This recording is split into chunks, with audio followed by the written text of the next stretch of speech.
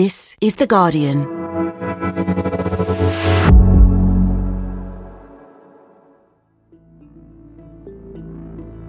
Today, what's behind a rebellion among London's armed police?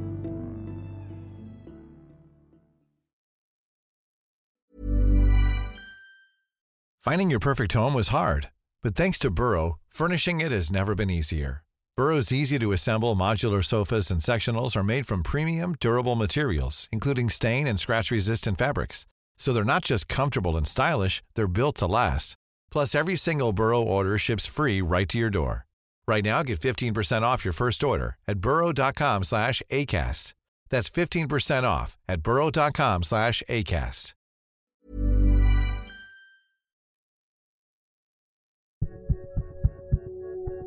We know him only as Officer NX121, part of an elite group inside London's Metropolitan Police, the authorised firearms officers, the few police in the Met permitted to carry and use guns. And last year, NX121 used his gun to kill a young unarmed black man named Chris Cabba. 24-year-old Chris Cabba was fatally shot on Monday. Police say the vehicle he was driving in was involved in a firearms offence in the days before his death. He died after a single gunshot. He was unarmed. How can I be in peaceful mind? No. And I can't grieve properly for my son. Chris was the life of the party. Like when he walked into the room, you could tell that he was there. He was a big brother, he had a fiancée, he was a dad-to-be. So he had so much going for him, he had a lot of potential. Last week, prosecutors investigating Cabba's killing charged NX121 with murder. For a firearms officer to be prosecuted for killing or injuring someone in the line of duty is incredibly rare. But what happened next is unprecedented. More than 100 of the officers' colleagues, in an act of protest and defiance, stepped back from their duties, refusing to carry weapons.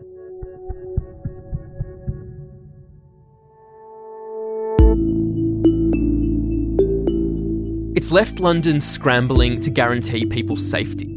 The army was called to provide backup, and now they've been stood down. But it's raised a bigger and more disturbing question about the city's most heavily armed officers. If they kill people unlawfully, can they be held accountable? From The Guardian, I'm Michael Safi. Today in Focus, why London's armed police are laying down their guns.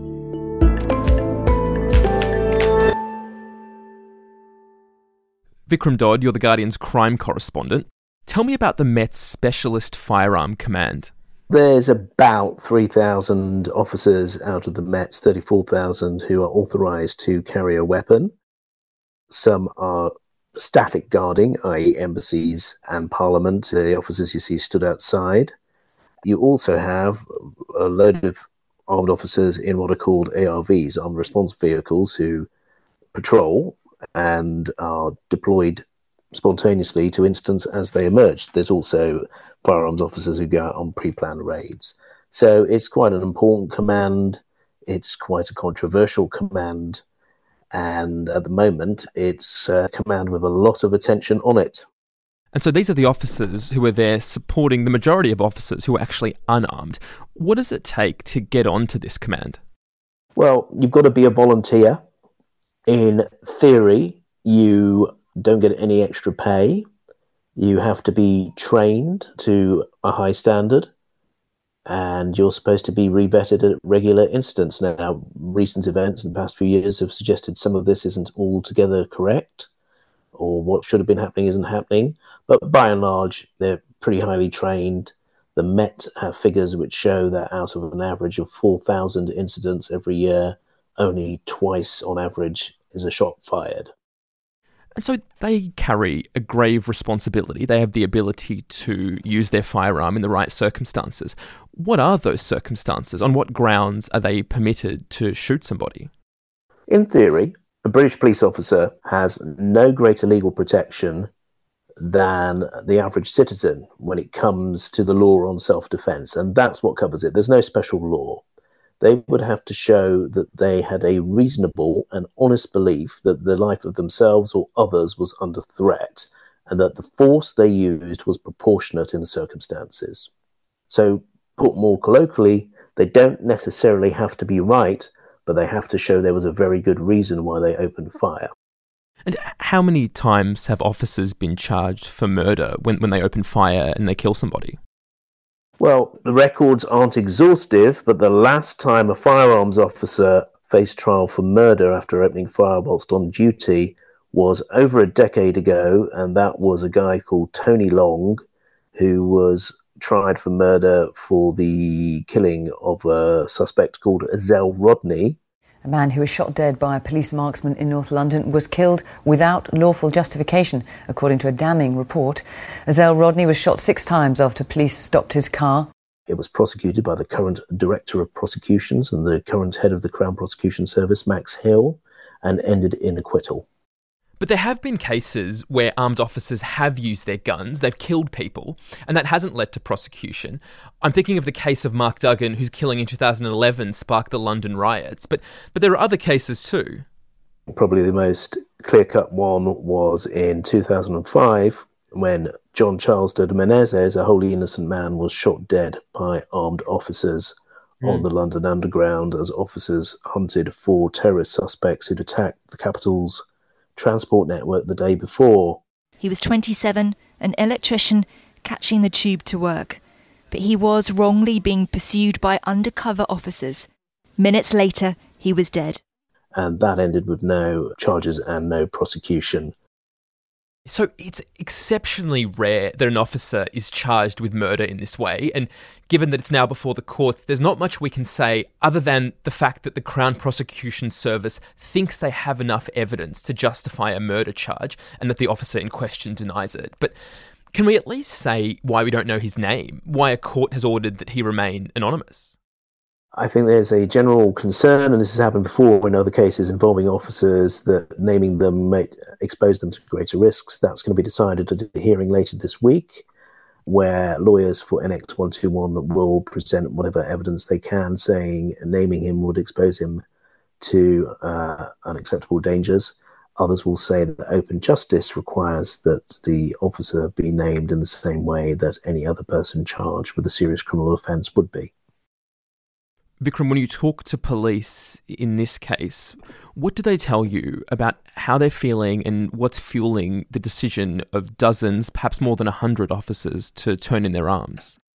I think what's led to the rebellion protest since the charging of NX 121 is a feeling amongst firearms officers that could have been them. What they feel is that they face a horrible experience of being charged with murder. They run too high a risk of that, which can drag out for ages, and whether it's really worth it. So what's happened in recent days is a protest where officers have said, I need a period of reflection to think about whether I want to continue carrying a weapon.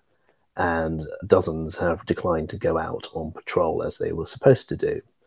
What they've got to be wary of is that there is a law which makes spreading disaffection in the ranks a criminal offence, which is punishable by a couple of years' imprisonment or a fine. Hence why they're saying this is spontaneous, made by individuals, and at this stage a temporary measure. That's caused absolute mayhem for Mark Rowley, the Met Commissioner, and his command team. It's about as embarrassing as it gets if you can't actually have control of your own officers, never mind the streets of London. And they've had to absolutely scramble to try and keep this rebellion at the size it is, stop it from growing. Rowley's been down there on Thursday. One of his top aides was down there on Friday. And so far they've failed to convince officers that they should carry their weapons. Vikram, can Mark Rowley, the Met Commissioner, just override these officers, order them to stop this strike, pick up their guns and just get on with it? Officers don't have industrial rights. They can't strike. So this is technically not a strike.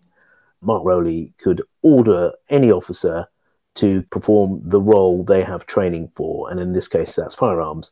Whether you then, if an officer said to you, I'm just not feeling right today, I'm feeling, concerned and upset, Whether you then override that and say, I don't care, you're going out anyway with a firearms onto the streets of London.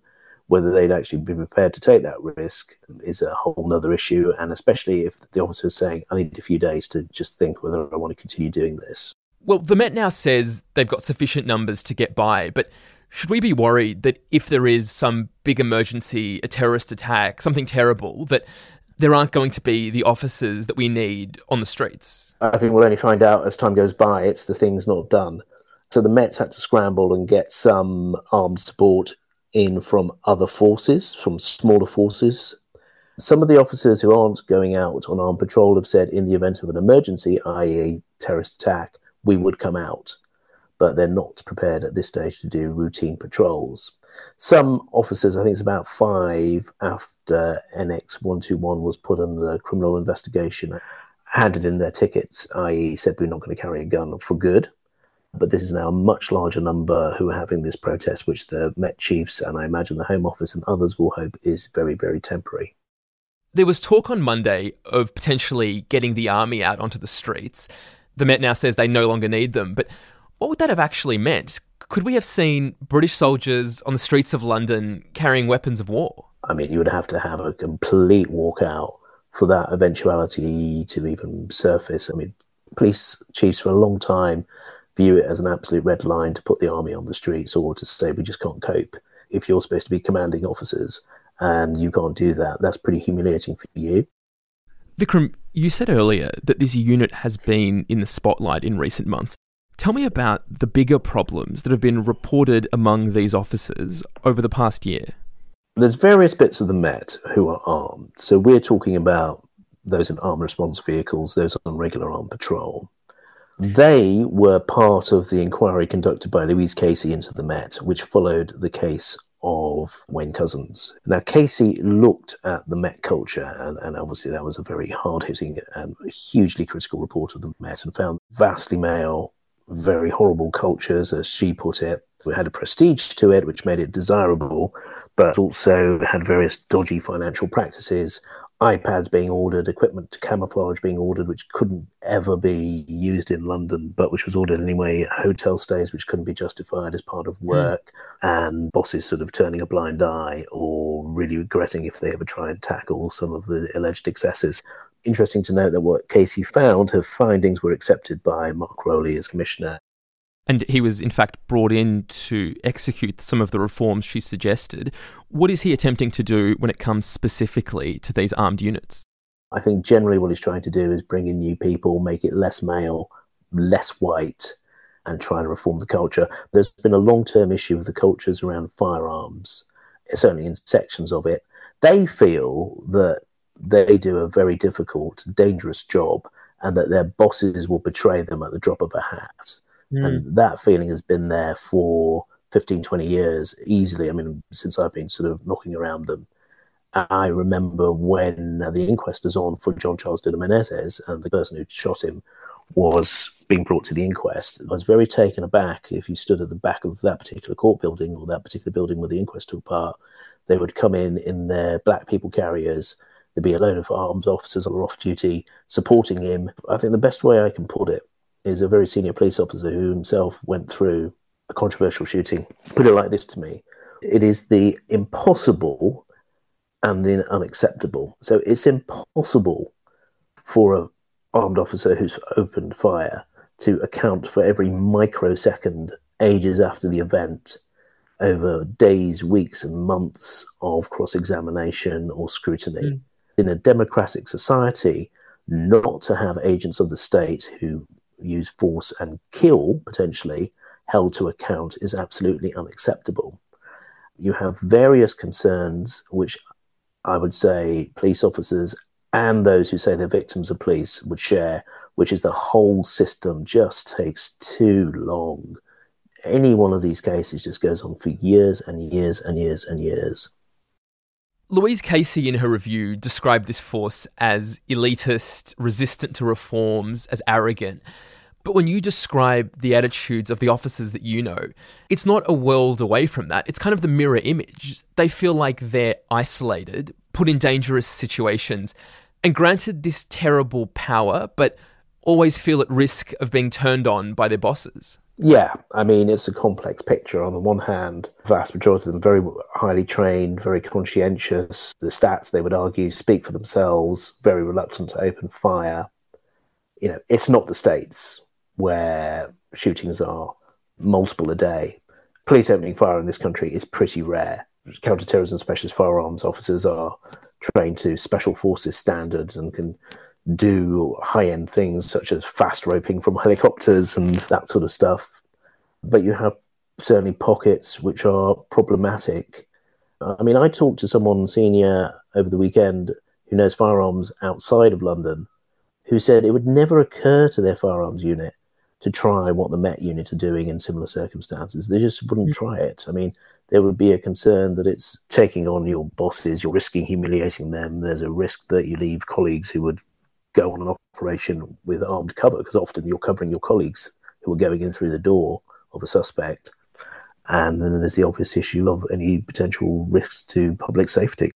I mean, this unit you're describing is also a unit that we're told is in desperate need for reform. So if you're Sir Mark Rowley, how do you do that? How do you reform a unit that responds to one of its officers being charged with murder by having more than 100 other officers handing in their guns? I think Mark Rowley is playing the immediate crisis in front of him, which is I need to get enough of my armed officers back carrying their guns to provide the kind of cover we assess London needs. This is no doubt probably the worst crisis he's faced in just over a year of being in there, because it's actually a fight within policing.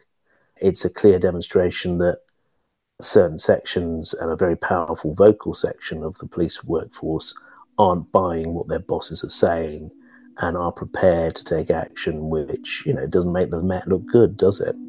You know, we won't know the full facts of this for a good year, assuming we get to full trial on this.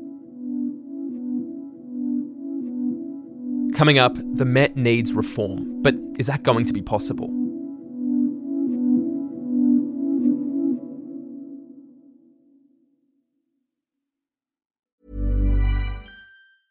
Finding your perfect home was hard, but thanks to Burrow, furnishing it has never been easier. Burrow's easy-to-assemble modular sofas and sectionals are made from premium, durable materials, including stain and scratch-resistant fabrics. So they're not just comfortable and stylish, they're built to last. Plus, every single Burrow order ships free right to your door. Right now, get 15% off your first order at burrow.com/ACAST. That's 15% off at burrow.com/ACAST. Today in Focus is supported by BetterHelp. Here's a question. If you had an extra hour in your day, what would you do with it? Watch TV? Read a book? Meet up with a friend? Maybe a little nap? A lot of us spend our lives wishing we had more time. But for what? Perhaps to best answer that, you need to work out what's truly important to you, then make that a priority. Therapy can help you work out what's most important to you. It isn't just for those who've unfortunately experienced trauma in their lives. Therapy can be helpful for learning positive coping skills and for setting boundaries. It can empower you to be the best version of yourself. If you're thinking of starting therapy, give BetterHelp a try. It's entirely online and designed to be convenient, flexible, and suited to your schedule. Just fill out a brief questionnaire to get matched with a licensed therapist and switch therapists anytime for no additional charge.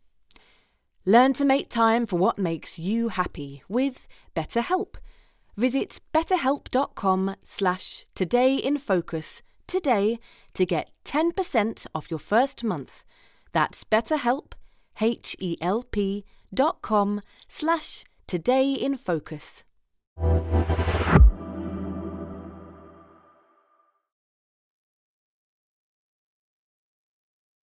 Vikram, there's a way of seeing this as an example of the defiance and the refusal to face up to accountability that Louise Casey said was endemic in the Met Police. But what does it tell you about Mark Rowley's wider prospects for reforming a police force that was described in the Casey Review as broken and as institutionally sexist, racist and homophobic? Does he stand any chance? It's events, dear boy, events, as a former Prime Minister said. He's having to play this immediate crisis that's erupted. There's been, constant threats over the years that firearms officers, if they're unhappy, will hand in their tickets and lay down their weapons. This is the biggest manifestation of that in well over a decade, and it's a huge problem for him and his command team. And one of the first things he has to demonstrate is that he can run the Met and its day-to-day business. And away from this narrow issue, there is a constant tension between the message he needs to deliver, which the public need to hear, and a sense that's certainly there in sections of the Met, which is doing so is running down the Met, running down its reputation, and not talking about the excellent work that Met officers do day in, day out. There is an inherent tension in that. And you can argue that in terms of the police version of culture wars, the crisis we're seeing around firearms since the charging of a police officer for murdering Chris Kaba is the most severe example we've seen of that. It's interesting that the Home Secretary over the weekend announced this review of policing. Part of that is to try and stop any further spread of these protests. It's happened before. David Cameron, when he was Prime Minister, announced a review, and nobody particularly knows what happened with that when he was faced with similar circumstances. Rishi Sunak has said armed officers need clarity about their powers. Suella Braverman, the Home Secretary, has talked about reviewing the circumstances in which these officers can use force, though the Home Office doesn't appear to have many details of what that review will actually involve. How does this standoff get resolved? How this resolves itself? Well, I think the Commissioner has said to some of these officers, you've got until the middle of the week to make your mind up, whether you're coming back to work, whether you're permanently handing in your ticket. So we'll see what happens. It might be that what's happened over the weekend with the review and that the Commissioner's open letter where we called for a radical overhaul of protections for officers who use force may have done the trick.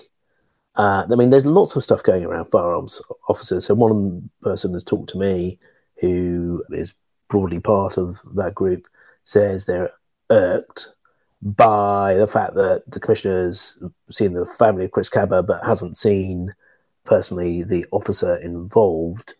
Now, I don't know if that's true, but this is strongly now about perception, not necessarily about realities. So how this will resolve itself is, I suppose, one option for the Met leadership is to start issuing ultimatums. Start saying, well, good luck if you don't want to carry a gun, and back you go to regular patrol. Enjoy a wet night at 3 a.m. in Croydon. There is a diet calculus here, which is if you're a firearms officer, yep, there's dangers. Yes, there's high pressure at times, but it's by and large seen as a more prestigious job than being on regular patrol. Do you want to throw that all away? I think some of this may be that this dissipates a little bit, but then towards the end of the week, there's a hearing to decide whether NX121 keeps his anonymity.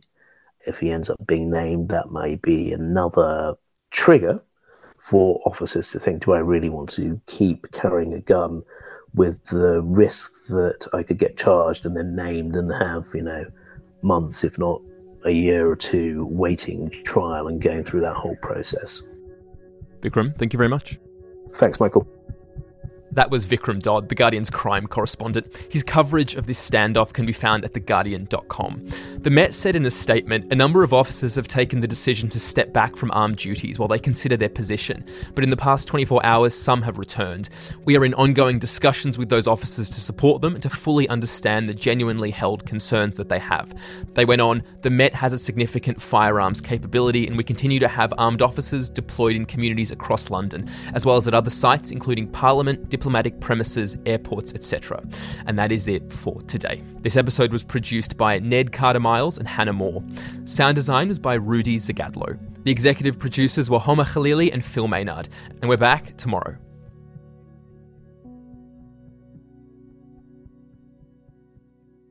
This is The Guardian.